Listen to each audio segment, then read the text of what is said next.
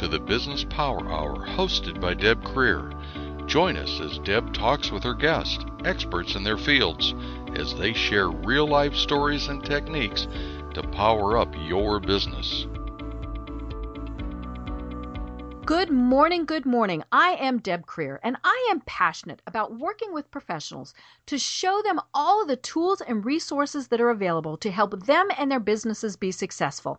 And today we're going to talk about something that is absolutely critical for every business. And I don't care if it's, somebody running the business out of their spare bedroom or their kitchen table, all the way up to big businesses, and that's finance. It's also something that so many people overlook, and they don't know exactly what they're doing. They get confused. They get taken advantage of. And, there's a reason why half of all small businesses fail in the first year.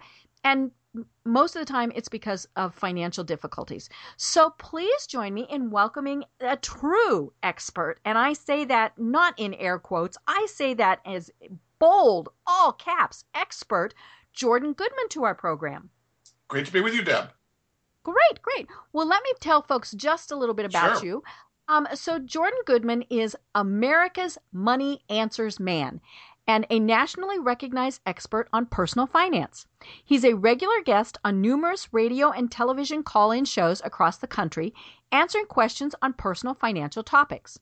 He appears frequently on The View, Fox News Network, Fox Business Network, CNN, CNBC, and CBS Evening News. For 18 years, Jordan was on the editorial staff of Money magazine, where he served as the Wall Street correspondent. While at Money, he reported and wrote on virtually every aspect of personal finance. In addition, he served as the weekly financial analyst on NBC News at sunrise for 9 years and the daily business news commentator on Mutual Broadcasting System's America in the Morning show for 8 years. He is the author or co-author of 14 best-selling books on personal finance, including Master Your Debt, Fast Profits in Hard Times, Everyone's Money Book, Master Your Money Type, Barron's Dictionary on Finance and Investment Terms, and Barron's Finance and Investment Handbook. He has also written 6 special focused editions of Everyone's Money Book on college credit, financial planning, real estate, retirement planning and stocks, bonds, and mutual funds. Jordan is also a speaker and seminar leader on personal finance topics for business executives, students, association, investment clubs, employees, and other people. Whew. So again, welcome, Jordan. Great to be with you, Deb. You went on too long, but there it all is. Everything you said was accurate. Well, and I wanted people to know that you truly are an expert, because we have people who, it's pretty easy to say you're an expert. In fact, people do it all the time. They just say, oh, hi, I'm an expert. And they know just enough to be dangerous.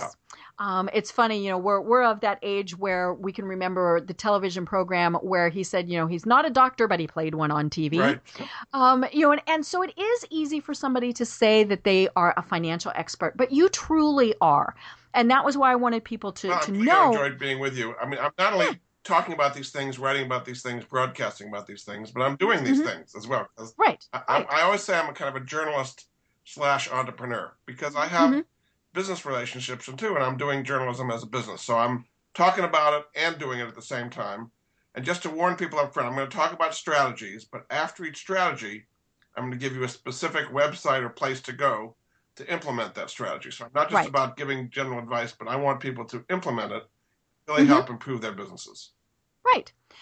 And especially for a startup business, whether you're an entrepreneur, a solopreneur, a true small business, finances we don't always plan for. How many times do we use the credit card? Or we might do a line of credit or something like that. But people really don't stop to think how they should plan out their finances as a small business. So say, okay, I'm Miss Small Business Owner, and I come to you and I say, Jordan, what do I do? Where should I even start? What typically happens is people are enthusiastic about the idea of the business and doing the thing, creating widgets. I've got the greatest widget in the world. But now service, whatever. They're into the thing or whatever it is, but not the structure and how the business part is going to be run. So it could be a great idea, but you've got to have a business structure that supports it to make it successful. And that's why so many businesses fail, because they're not set up right in the first place. They don't have the financing in line. They haven't got a credit report. They just haven't set up. So one of the very first things you should do is to figure out what legal structure you want to create. Because what I always say, when you start a business, you want to set it up so it's easy to sell later. Could be 5 years, could be 50 years, but you want it set up in the right place so there's a structure that can be sold. So, for example, there are different choices. Most people start as a sole proprietorship, basically running it out of their checkbook. That's probably the worst thing you can do because there's no business separation from your personal life. There's a subchapter S corporation where there is some separation, but it's a flow-through vehicle. All of your information and tax income, one way or the other, goes through the subchapter S through to your personal return. There's a subchapter C corporation, which is a kind of a more of a corporate structure, which is kind of completely separate from your individual finances. There's a limited liability corporation, and then there's which is an LLC, which has certain kind of asset protection. And then there are limited partnerships and even family limited partnerships. There's a lot of pros and cons of all the different kinds here. And depending on your circumstance, one might be more appropriate for you, whether both for tax purposes, for being able to sell it in the long run, for being able to take in investors, because sometimes you need investors, sometimes you don't want investors, and asset protection, which is very important too. And if you get sued, you want to have protection against losing all your assets. So if you have it, for example, an LLC, particularly in Nevada, it can be a very advantageous way to protect yourself against kind of frivolous lawsuits. Let me give you a website right now that can help people go through this whole process and figure out what's best. It's called businessanswerstoday.com. And they've got a phone number too, 877-627-5555. And what they do is they help you figure out, either as a startup or somebody who's already going to some extent, what the best corporate structure is. They happen to be based in Nevada. It's a company called Nevada Corporate Planners. And the reason for that is there's all kinds of advantageous rules to setting up a company based in Nevada, even though your operations may be in Florida or North Carolina or anywhere else. You can still have a company based in Nevada, and all, particularly for asset protection, and also there's no corporate income tax there as well. So that's something just to start off before you've sold a single widget. Just set yourself up in a good structure that allows things to go easier going forward. Right. Well, and it gets tricky because every state is a little bit different. And, plus you have to really think about what you're going to do. For example, when I first started my company, my actual company is Wise Women Communications, and it is a limited liability corporation. I was originally incorporated in Colorado. But several people said, oh, you need to set it up this certain way so that you could be a woman-owned business. Yes. So there's minority, there's women-owned, there's all those various things. And so on. Yes. Right. And then it gets real tricky because some states allow you to self-certify. So I can just say, oh, yeah, I'm the only owner and I'm a woman.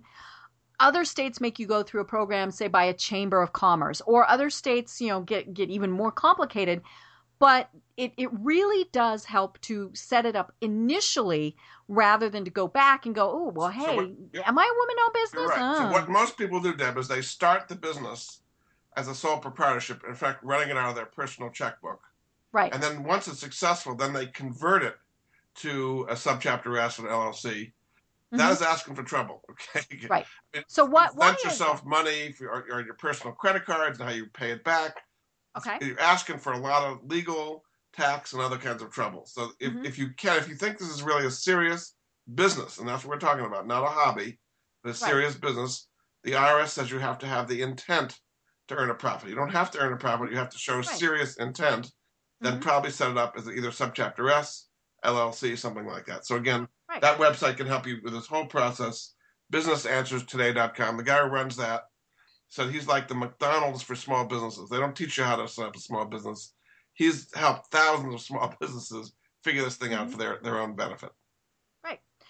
And it's funny, one of the best pieces of advice that I got when I was starting out, I was told, set it up as a business, but they also told me, choose my bank account as a different bank, not branch, a totally different bank than what my personal accounts were. Keep it all separate. I agree. Yeah, And it was so that way it was much more difficult to intermingle them. I mean, there are certainly ways to do that, but yeah, so my business account is in a totally different financial institution than our So personal this is stuff. what I do all the time. So for example, I have a company. My company is called Amherst Enterprises LLC.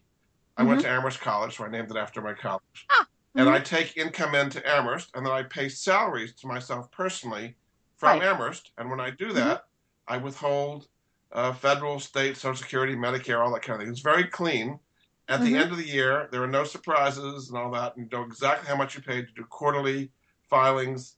It just makes much simpler. You have to get a taxpayer ID for Right. that small business. In my case, I do a Mm-hmm. subchapter S. But Mm-hmm. whatever it Right. is, if you want to start a business, that's the first thing. Mm-hmm. Just set yourself up right to Well, succeed first. and the nice thing is you can do it all online. Right. To get your tax ID, it's immediate. And that's a pretty cool feature. Right. And again, you want that as opposed to your own individual Social Security number. Right. Make it clean, folks. And also, as far as creating credit, you want the credit, mm-hmm. business credit, to be formed Right. under that subchapter S or whatever Mm-hmm. in the taxpayer ID number, not your personal, because then your business credit is all mixed up with your personal credit score, which is really a mess. So don't do that, which a lot of people Right. do. Mm-hmm.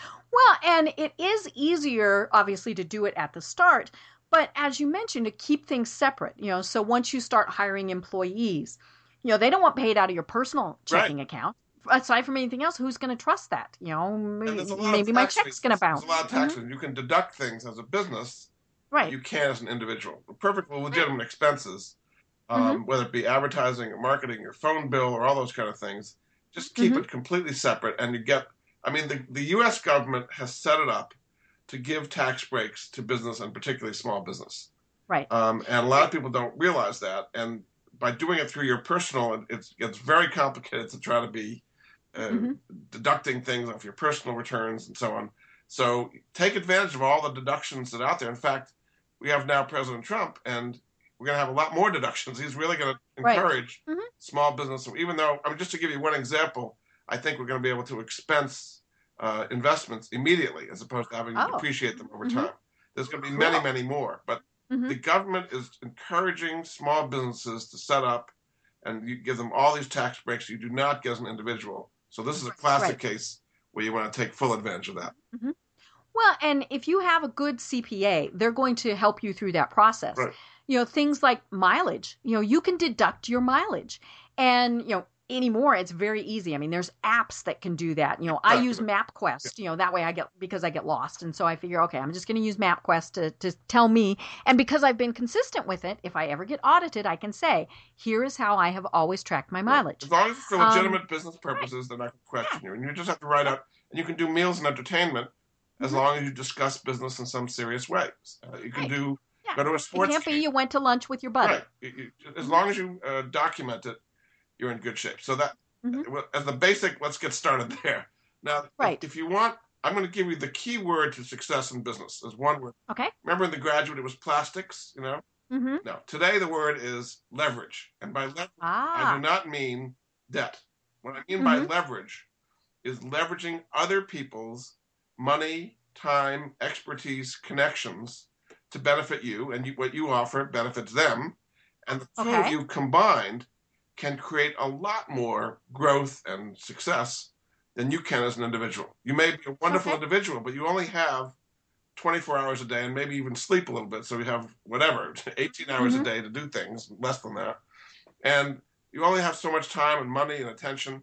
But if you leverage other people's ideas and expertise, that could be vendors, it can be customers, it can be banks, then you can grow dramatically. A simple example would be Bill Gates had great ideas. He was a great software writer, but he did not build Microsoft on his own.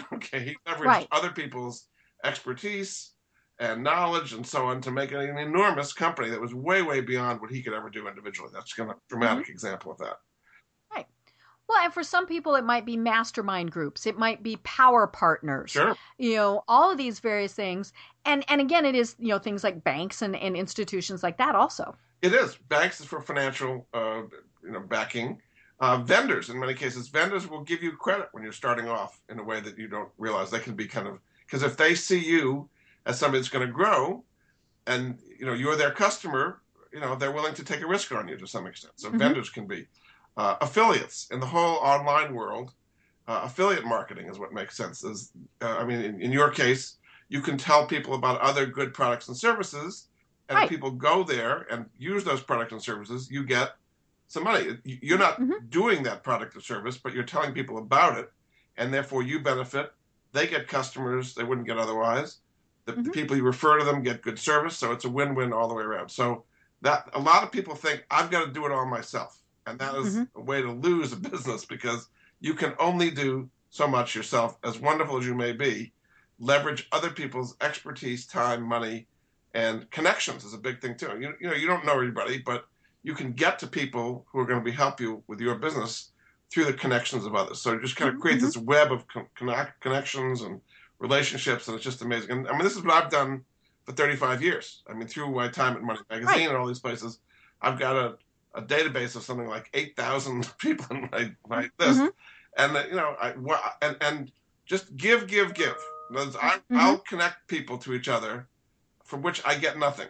And I just try to help them. And I say, well, this guy can really help this guy, and just put them together, and good things happen, and good karma happens. And who knows, 3 years later, they come back and I help them with this. And you just kind of help people, and just amazingly good things happen. Don't kind of hold on very tightly to your own knowledge and your own, just limits what you can do, as opposed to just giving. Right. And of course, I'm very big on social media and making connections that way, and not limiting. I have so many business people that say, well, I'm not going to connect with people who aren't going to buy from me. Yeah. Well, maybe Bob's not going to buy from me, but how about Bob's wife, or, Bob's sister, or maybe Bob changes, jobs, and so you never want to limit yourself. Each person, think of not as a person, but as a connector to many, many other people. Right. And that person might not directly benefit you as a vendor, as a customer, or a supplier, whatever it may be, but they may know people who will buy your products and so on. So the nicer you are, the friendlier you are, the more connections you make, amazingly good things happen. And I'll just give you an example. It just happened to me last month, actually. I used to work with a company called Financial Destination Inc., FDI, for about 5 years, from 2007 to 2012. I helped them get taken over, actually, at the end. But a lot of people from FDI were still hanging around. One guy from there called me and said, there's this new company called MWR Life, Make Wealth Real Life, that's been going for about 3 years, doing something very similar to what FDI did. Want to join? The next week I was down there, I met him. I've got this huge contract. I'm going to be helping him with all kinds of financial education videos and webinars and just all kinds of resources. That just happened because of a contact I had with this guy that I hadn't talked to in 5 years. So that just happened to be a month ago. You never know. And and that is the thing to keep in mind is you really don't know. And of course, I mentioned the fact that my big thing is social media. That's why you also have to be very careful with what you're posting online. Right. We're a quarter of the way into the year. Stop posting about you're not happy with the election, or, all those various things. Yeah. Like it or not, things are the way they're going to be. Right. I'm a huge college sports fan. Am I going to post about that? Yes. But am I going to say bad things about other teams? No. You never know. Once you put negative stuff, it never goes away. That's correct. Right. Yeah. And so you just always have to watch that, because probably, I'm going to go out on a limb here, but to me, one of your biggest resources and assets is your personal reputation. Absolutely. I say it builds up slowly, but you can ruin it quickly. Right. And it might take years, but one bad Facebook post, one bad, meeting where, you say something inappropriate, all those various things. And, it can take forever then to get that fixed. And sometimes it doesn't get fixed. The new world now is because it's so quick, through Twitter, it's instant. You have this huge network of people, and good or bad stuff spreads really fast. Everybody talks about things going viral. And that's relationships go viral, positively or negatively. So you want it to be positive. And unfortunately, people like to share negative far more than they like to share positive. That's true. But I've been out there for a long time and have a lot of positive. I like to create positive karma, both in person Right. and online, I guess you might say. Mm-hmm. I want to talk briefly again about financing because, we talked about... Yes. Oh, let's not talk brief. We want more than brief on financing. So this is a big area for a lot of people. It's really hard for small businesses to get financed these days, either startup or even once they're going to some extent. The Dodd-Frank law, which came in after the financial crash of 2008, 2009, made very, very strict limits on banks, and they have to prove every which way from Sunday that there's no way you could ever default on this loan. Okay. So that's nice for them, but how about out here in the real world? It makes it really, really hard for small businesses to get loans. Not only hard, but time consuming. It could take you 6 months to 9 months to go through all the paperwork and prove everything, and by then your business went under. Exactly. You have your tax returns for 10 years. It's just ridiculous. So that's the bad news, is it's hard. The good news is there are other ways of getting financing that are not through the traditional banking system. Oh, okay. These days. So, for example, there are hedge funds. There are wealthy individuals. There's a lot of people with a lot of money out there wanting to earn higher returns than the 0% they're getting on CDs and money market funds these days. Right. There's a reason Shark Tank is a very popular TV show. Exactly. So they're willing to invest to get higher returns and take some risk. Okay. Now, the new thing is there are these clearinghouses that'll help you, the small business person, connect to this kind of new pool of money out there. And my favorite one is called Corporate Lending Solutions. And their website is corporatelendingsolutions.com. And what they do is they, first of all, interview you, the small business person, about what you want, what you need, what you can qualify for, your history and sales, all the things about you. And they say, okay, based on what you are, I'm going to go out and reach out to the people that I think would be interested in lending to you. Okay. And they have a whole network all over the country of different people looking for different kinds of projects, and they will connect you. Now, they typically don't do absolute startups where you're just at the very, very beginning. But once you get going, you're saying, I've got this great idea. It's you have to have already been. But once you've got some traction, you've got some sales, you have some business plans, you're kind of showing that you're legitimate. There is a lot more money out there than you probably thought ever could be. So again, there's a website, Corporate Lending Solutions, that can get you money that you might not ever think is possible. It's not just your local bank you have to go to these days. Okay. Is there, some people think, well, if I'm looking for a business loan and I'm, a small business, I have to be asking for hundreds of thousands of dollars. No. I mean, in fact, there are smaller places now. I mean, one of the new methods of raising money is crowdfunding. There was a law passed in 2012 called the Jobs Act, and it's taken the SEC about 4 years to kind of get its way through it. But in 2016, they finally promulgated the rules, and now there are these ways that you can raise money on these crowdfunding platforms. One I've worked with particularly is called dreamfunded.com, and these platforms have to be approved by the SEC. They're one of 5 that have done so. So typically the maximum they're going to raise is $100,000. Not much at all. Oh, okay. Okay, and so what they do is they do a vetting of you, and they put you up on their website, explain what you do, and then people can invest in that over this crowdfunding platform, like $100 at a time or something, $1,000, small amounts of money. Obviously, it's a higher risk kind of thing, but it's allowing the average individual to invest in small business in past would have been just completely impossible. The two of them couldn't really connect over these crowdfunding platforms. Kickstarter's another one you might have heard of. Indiegogo, those are some of the big ones. But this is a new way for investors to be attracted to small businesses and small businesses to raise money. And people can raise hundreds of thousands of dollars, if not millions, in these things. So it's a wonderful new way. And it was empowered by this Jobs Act, which is now kind of fully implemented. Right. So those are funding ways to get it done. And I'm assuming that, no matter what, you have to have your ducks in a row. So you have a marketing plan, a business plan, all of those various things. Because nobody's just going to throw money at you. No, it's not like Great Aunt Martha dies and gives you money. No. These are investors. They want to know that they're going to, it's not 100% guarantee, obviously. But they want to know that there's a pretty good chance they're going to get their money back. And as an investor, you want to invest in 15 of them and hope one of them hits it big, basically. It is high risk, But the business has to show why it's got a market share, why it's got something that's unique from its competitors, how the management has experience in doing this. A typical thing. It's kind of like Shark Tank online, I guess you might say. But it's a great way both to invest and to raise money. So that's kind of on the we talked about the debt side, and that's kind of on the equity side. And I find a lot of businesses, once they get going, sometimes expand too fast and take on too much debt. This is a big problem with businesses today, is they are piled under debt, just like a lot of individuals have too much credit card debt and mortgage debt and student loan debt and all the debts that are out there. Businesses can be piled under in debt as well. And what happens is you're running the business. Instead of running the business, you're spending your time dealing with creditors calling you and writing you nasty letters and all that. That is no way to run a business, okay? To be hounded by creditors. So that's the bad news. The good news is there's a way out of that, which is called debt prioritization. So you have different creditors with different priority or kind of leverage over you.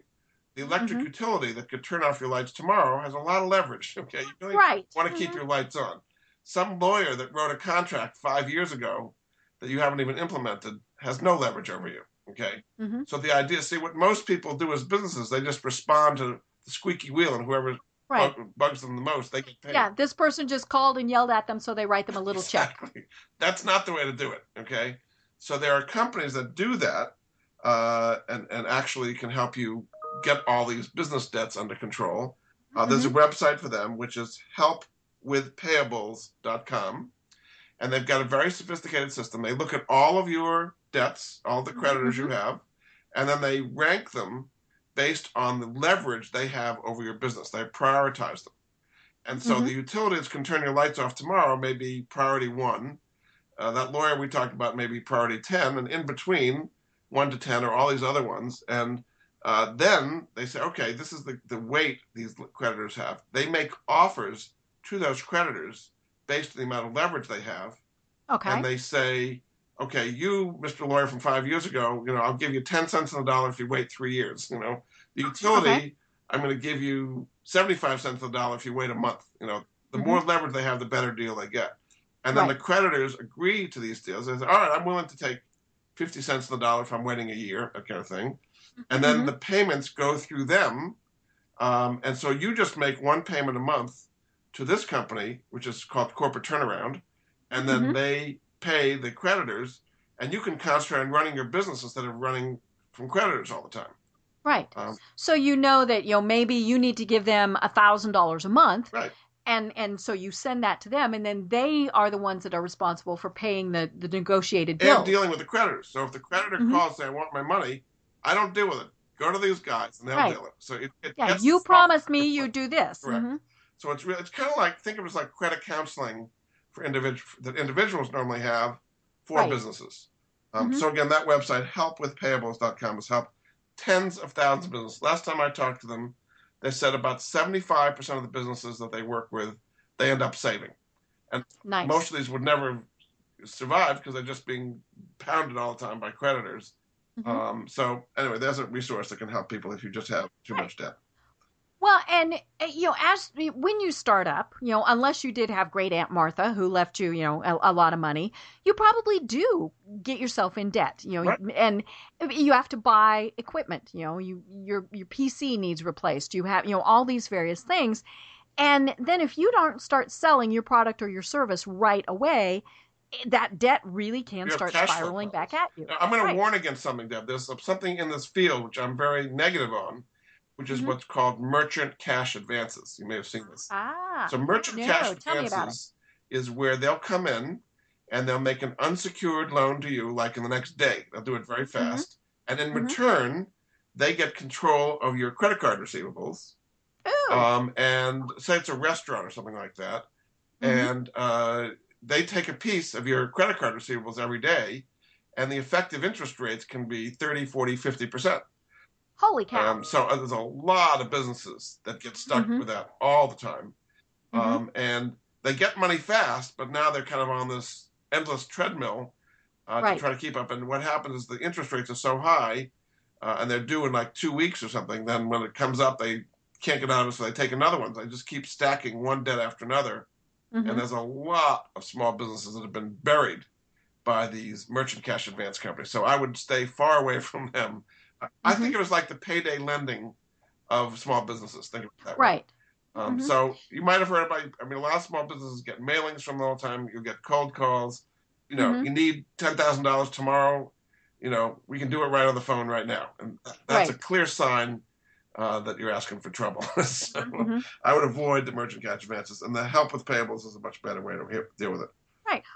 Well, and, no matter what source you're using, check them out, folks. Yeah. Make sure that, look at their BBB listings, all of these various things, because, people can do really good, really slick commercials or phone calls or emails or, even Facebook posts. Or have a nice website or something, right? Right. So make sure these have been growing for a while. Ever since the bank lending situation got very tight, these merchant cash advance companies have grown up in the last 5 years or so. So there are some complaints about them, probably not as many as they should be, because people never want to admit they've been taken, right? Right. But you're starting to see some stories about getting on this treadmill, and they took away my credit card receivables, and now I'm left with nothing, and I've got these huge debts and so on. So that's something I would be careful about. So we've talked about the debt side. I'd like to talk briefly about the income side and what you can do with your money. You've got money, now what? Now what? Right. So a lot of businesses that are successful have really good cash flow and good money, but their money's sitting there in the bank, earning literally nothing for them. Nothing. Okay. That is not good. You can have that money earning something for you quite safely, and not have to take what the bank is offering you, which is zero, basically. Now, I'll tell you, this is a way that you can actually help other small businesses while you're earning a decent yield yourself with minimal risk. It's called commercial real estate income funds. And what they do is they lend money to high-quality commercial businesses that use it to renovate some kind of commercial property. Could be an apartment building, a shopping center, a medical office, senior housing, could be all kinds of different things. And again, because it's hard for them to get loans from banks to do these kind of renovations, they go to funds like this and get their funding. Now, you as the owner of cash get 8% over 1 year, 8%, with monthly checks. At the end of the minimum hold time is 18 months, but after that you can get your money back anytime you like. And there are no commissions of any kind. And so you give them $100,000, you get $8,000. I mean, you get 8% on the full amount of your money, no asset management fees, commissions, or anything like that. A website for that is commercialrealestateincomefunds.com. They've got a phone number too, 888-444-2102. The people have been doing this for like 35 years behind this very, very long experience.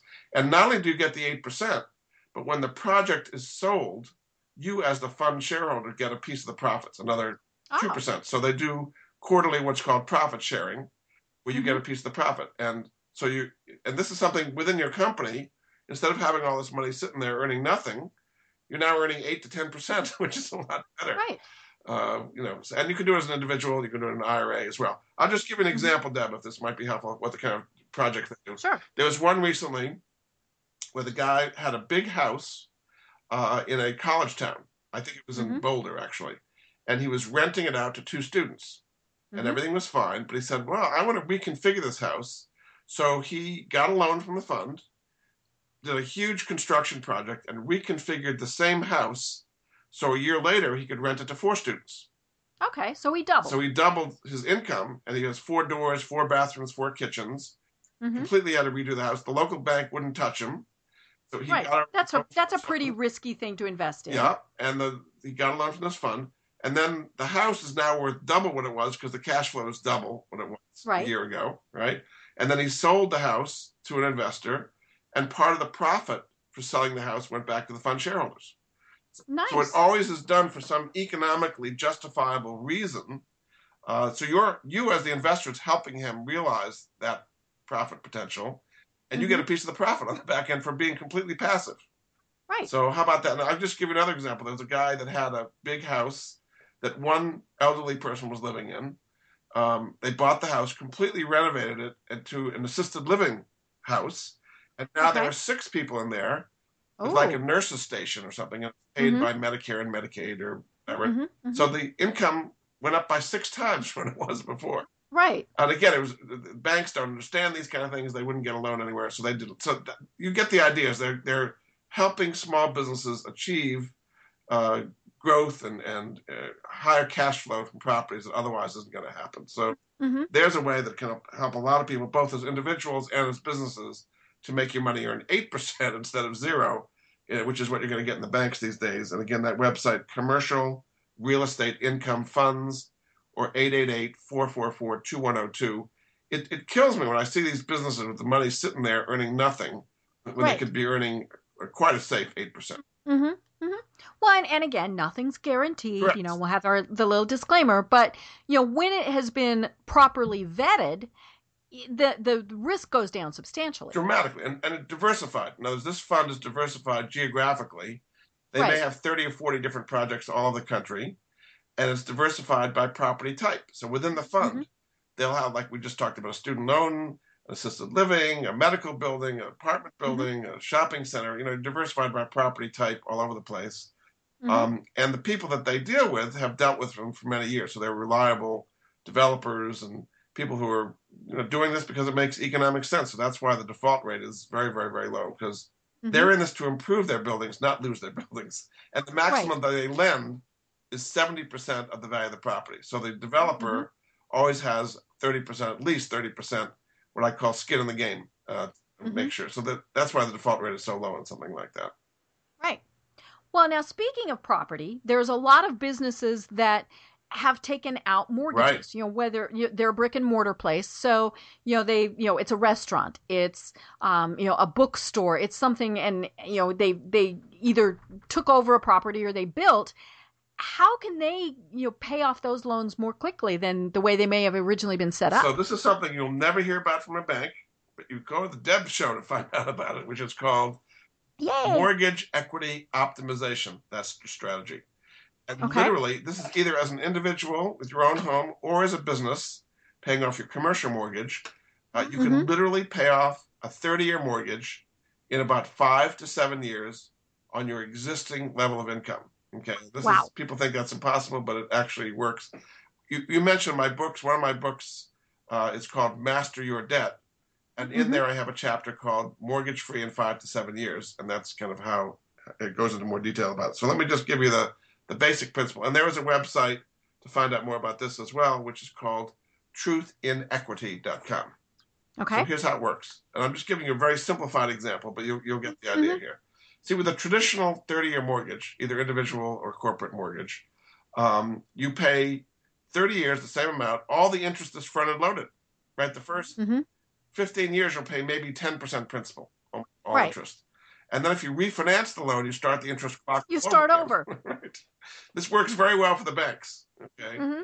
And meanwhile, you keep your money, your paycheck or your corporate cash in a checking account earning 0, right?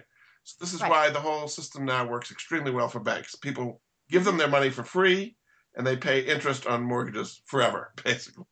So here's the way you're kind of turning the whole system on its head and making things work for you instead of the bank.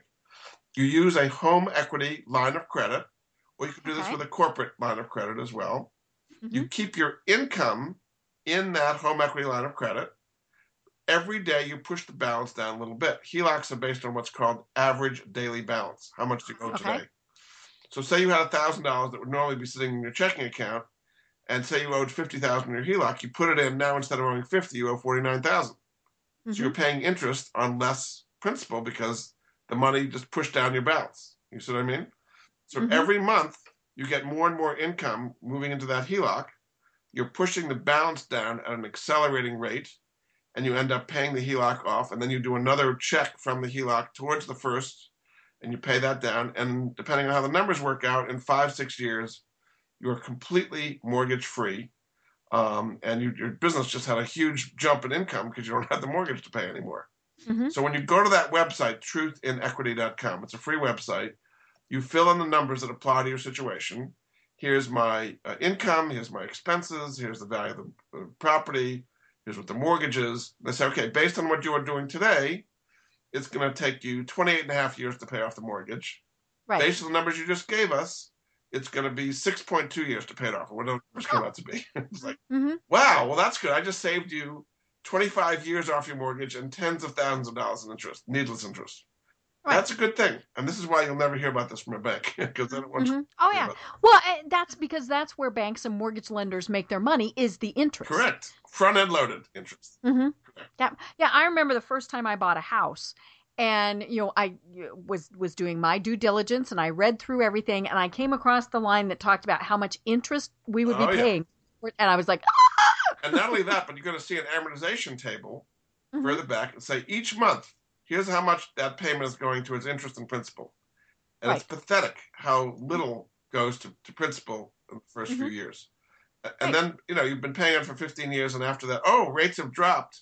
I've seen this a lot of times. People who are 55 and 60 say, I've got to grab this lower rate and this lower payment. This is going to be a great thing. I say, great, so you're going to pay this off when you're 90, right? It's like, no, but I got a lower payment. It's like, no, you just started the clock all over again. All the interest you've been paying the last 20 years, you just threw away, basically. So it's a revelation to a lot of people, but it's on your existing level of income, either individual or corporate income. You're just using your money to work for you instead of the bank. That is a completely unique idea that no people have ever heard about before. Yeah, and it's much better than putting it in the mattress and just keeping it there. Well, which is in fact what you're doing, having your money in a checking account earning zero, either an individual or corporate checking account. Because you are, and with what's happening lately, I think it's going to stay that way for a long, long time. That basically you're going to earn nothing in CDs and money market funds and savings accounts and checking accounts. It works well for the bank because, in fact, you're giving them your money for free, which they then lend out and make money on. But with this system, your money every day is pushing your HELOC balance down a little bit, and you're making more and more progress. I mean, I've told thousands of people this. It's changed a lot of lives. And think of it in the commercial sense, okay? Say you had a rental property, and you did a HELOC on your rental property. Your tenants are paying your mortgage off in 5 years instead of 30 years. And after that, all the rental income is completely free and clear. Isn't that a wonderful thing? Right. What a difference that will make in people's lives. Yeah, and then, of course, the important thing is to then reinvest and just keep that then you growing. Take that cash flow, buy another property. Do it again. Build a whole portfolio of properties that way. Right. So it's freeing up the money in a way that just is. Now, this is a kind of a popular thing in New Zealand and Australia and Hong Kong. It's been in America for maybe 5 or 6 years. It's not that well known because the banks have no interest whatsoever in telling people. Right. Yeah, they don't want to tell you can save money. No. And we're not knocking banks. They are in business to make money. And they're very good at it, actually, yes. But I want them to make a little bit less. I'm for the small business owner and for the consumer instead of the banks are just taken care of just fine. I don't have to worry about them. Yeah, they're going to continue to make their money. You can imagine the difference it's going to make in your life, either as an individual or as a company, if you had paid your mortgage off in 5 years instead of 30 years. 25 years of not having mortgage payments and having that cash flow work for you as an individual in your retirement accounts. Right? We're going to live a long time in retirement, which is nice, but who's paying for it here?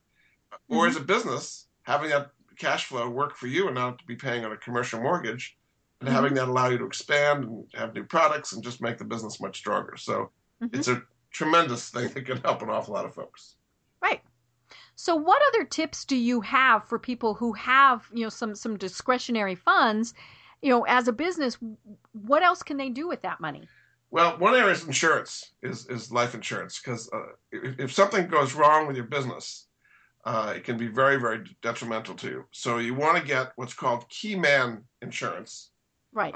And you, as a business owner, may be the key man, or it may be somebody in your company. Because if something goes wrong with you, you don't want the whole business to go down the drain. Right. And so it's relatively cheap, but it's a good idea to have something like that. Is what's called key man insurance. And it's, again, not only you, it could be your top salesperson, could be your chief financial officer, whatever it may be. Because if something happens to them, then you want to be able to have the money to replace them, to train somebody, and not have the business be terribly harmed by that, which happens all the time. So that's, key man insurance. Also, you want to set up what's called a buy-sell agreement, which gives you the right and ability to sell the business to somebody else in a kind of rational way. You don't have a forced sale. It's like, I'm 75, I can't do this anymore, I'll sell it for anything. Mm-hmm. You want to sell the business over time so that you're maintaining most of the value of it. Okay, Right. which a lot of people don't think of in advance. I mean, the best thing, say you have like a dental practice or something, you don't just like walk out the door and like, you've got to kind of introduce the patients to the new dentist, and it's a whole Right. transition system, right?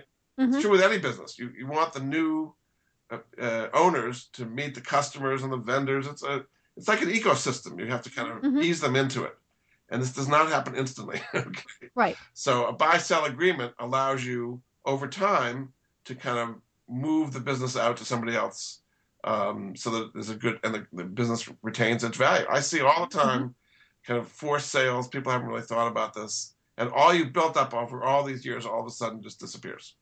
Mm-hmm. Not a good.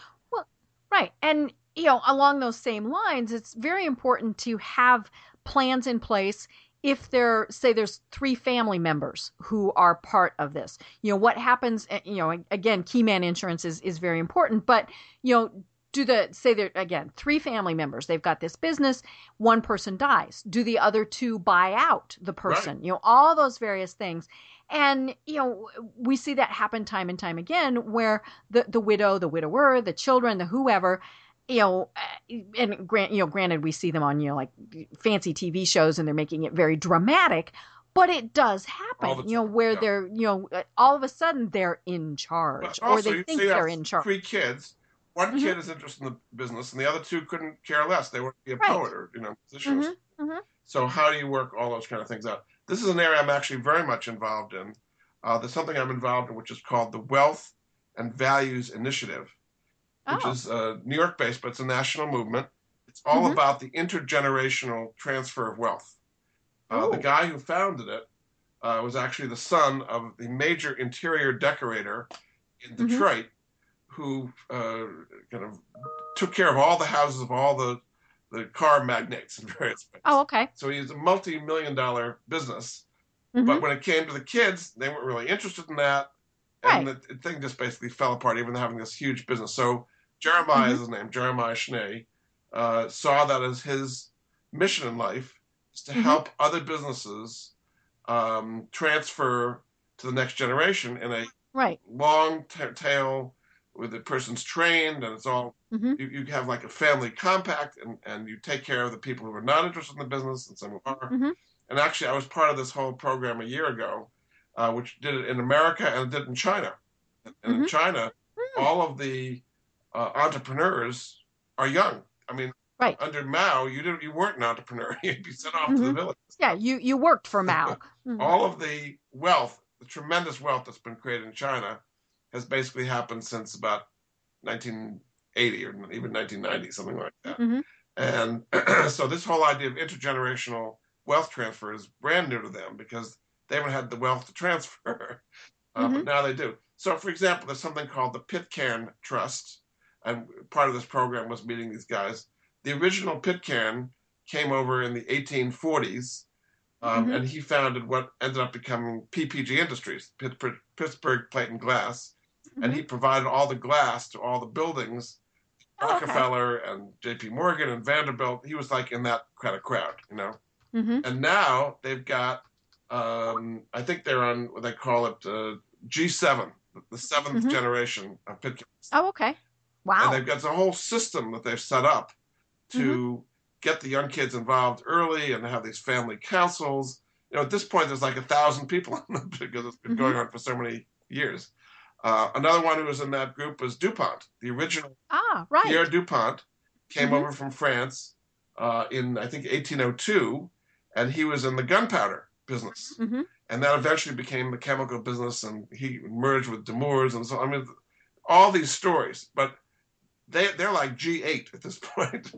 What I learned during doing all this stuff, that about 50% of businesses, small businesses, never make it from generation 1 to generation 2. And then another 30% drop off between generation 2 and generation 3.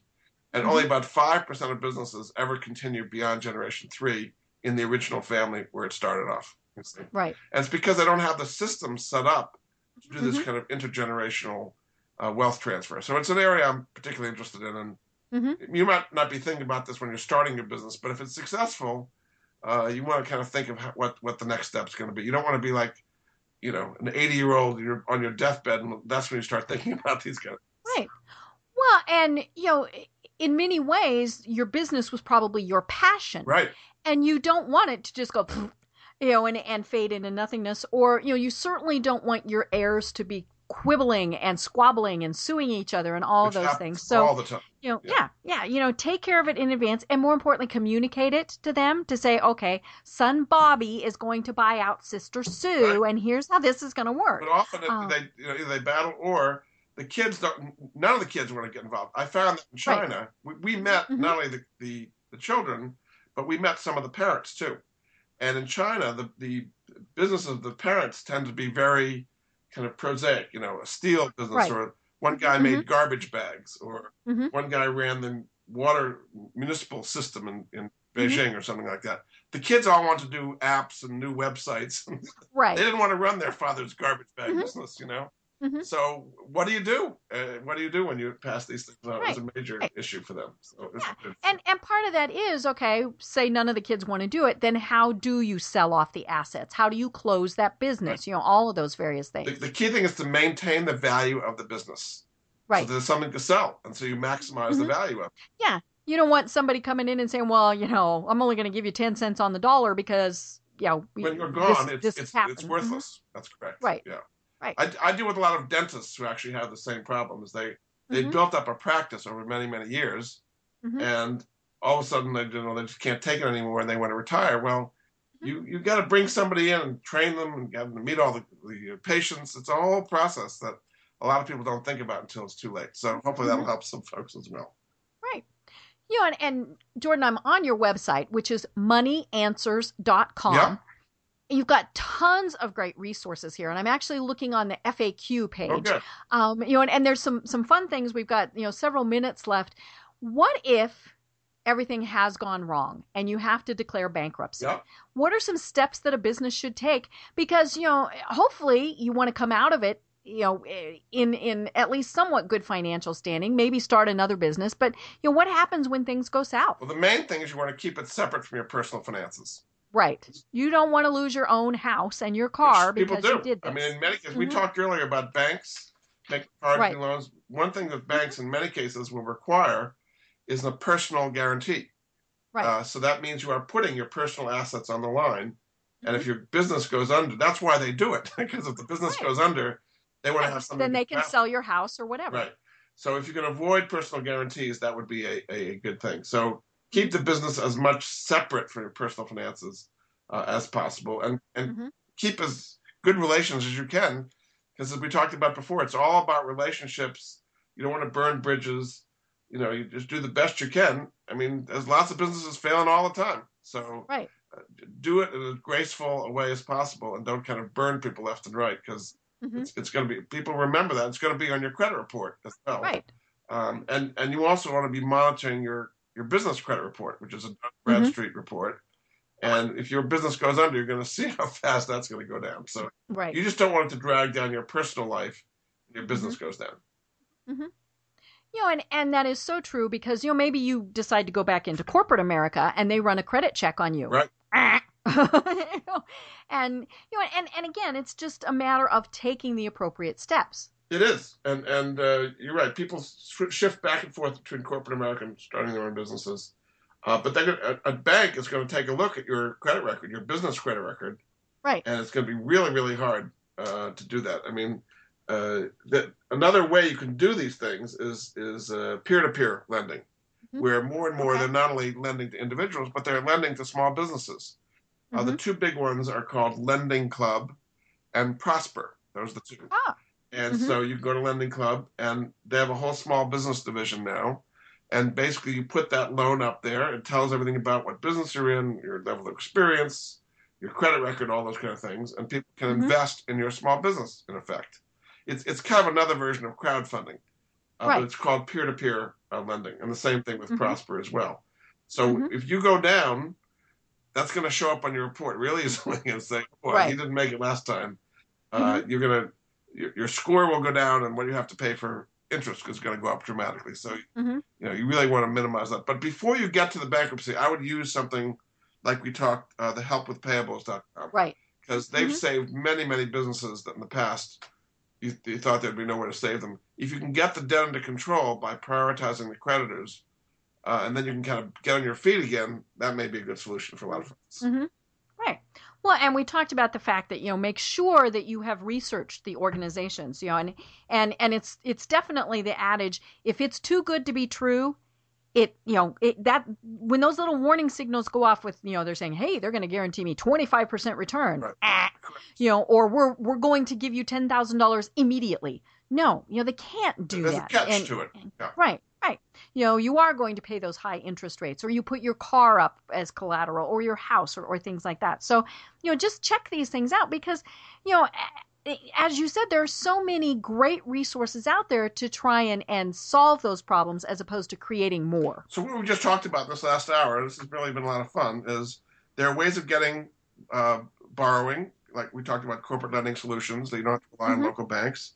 There are ways of prioritizing your debts, like this helpwithpayables.com, so you don't have to be crushed by creditors. There are ways of making your money earn 8% safely, like these commercial real estate income funds we talked about.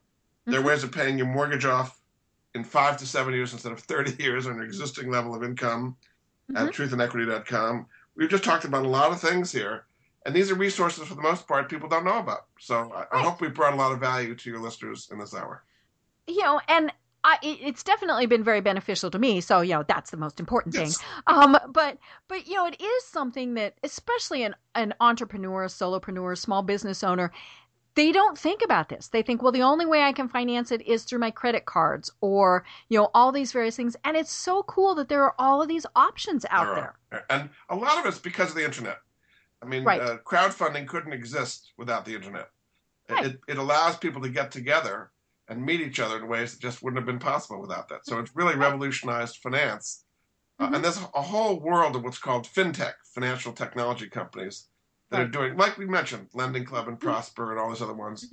There are ways through online kind of meetups that just wouldn't happen in person these days. So it's a very, I want to leave here with a very positive kind of sense that if you have a good business, good idea, you can execute it. Financing's available. You can we talked about using leverage as a way of improving yourself. If you do it right, this is the best time to start a business, I would say. Perfect. Well, Jordan, we've got just a minute left, so tell people how they find and connect with you online. So my website, again, is moneyanswers.com. I've got lots of links and videos, all kinds of things. And I love to take listener emails as well. So there's a little Ask Jordan button. We've talked about a lot of things here, and I'm glad to follow up. And I call people back and email them and just keep growing my web of karma, I guess you might say. Right. As you mentioned, we're all connected. How we can help each other is the best thing that we can possibly do. And that the web really allows people to do that, and that's my site, moneyanswers.com. So I've really enjoyed being on the show, and I feel I'm part of the Mile High fan club right now. You are. And, everybody, please check out Jordan's website because there are so many great resources there that I think you'll definitely find it beneficial. Absolutely. Well, thanks so much, Deb. Appreciate it. Great. Thank you, Jordan. I am Deb Creer. I've been having a great time talking with Jordan Goodman. And until next week, everyone have a great time.